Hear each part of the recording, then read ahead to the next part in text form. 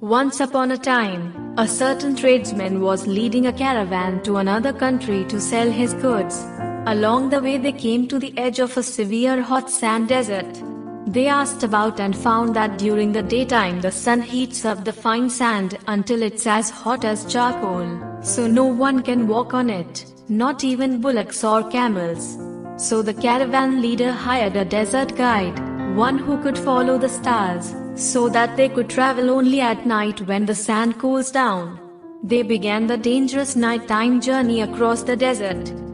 A couple of nights later, after eating their evening meal, and waiting for the sand to cool, they started out again. Later that night the desert guide, who was driving the first cart, saw from the stars that they were getting close to the other side of the desert. He had also overeaten, so that when he relaxed, he dozed off to sleep. Then the bullocks, who of course couldn't tell directions by reading the stars, gradually turned to the side and went in a big wide circle until they ended up at the same place they had started from. By then it was morning, and the people realized they were back at the same spot they'd camped at the day before. They lost heart and began to cry about their condition. Since the desert crossing was supposed to be over by now, they had no more water and were afraid they would die of thirst. They even began to blame the caravan leader and the desert guide. "We can do nothing without water," they complained.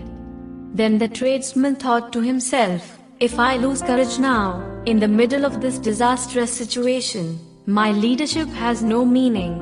If I fall to weeping and regretting this misfortune, and do nothing, all these goods and bullocks and even the lives of the people, including myself, may be lost. I must be energetic and face the situation." So he began walking back and forth, trying to think out a plan to save them all. Remaining alert, out of the corner of his eye, he noticed a small clump of grass. He thought, without water, no plant could live in this desert. So he called over the most energetic of his fellow travelers and asked them to dig up the ground on that very spot. They dug, and after a while they got down to a large stone. Seeing it, they stopped and began to blame the leader again, saying this effort is useless. "We are just wasting our time." But the tradesman replied, No, my friends, if we give up the effort we will all be ruined and our poor animals will die. Let us be encouraged." As he said this, he got down into the hole, put his ear to the stone, and heard the sound of flowing water. Immediately, he called over a boy who had been digging and said, "If you give up, we will all perish. So take this heavy hammer and strike the rock." The boy lifted the hammer over his head and hit the rock as hard as he could, and he himself was the most surprised when the rock split in two and a mighty flow of water gushed out from under it. Suddenly, all the people were overjoyed. They drank and bathed and washed the animals and cooked their food and ate. Before they left, they raised a high banner so that other travelers could see it from afar and come to the new spring in the middle of the hot sand desert. Then they continued on safely to the end of their journey.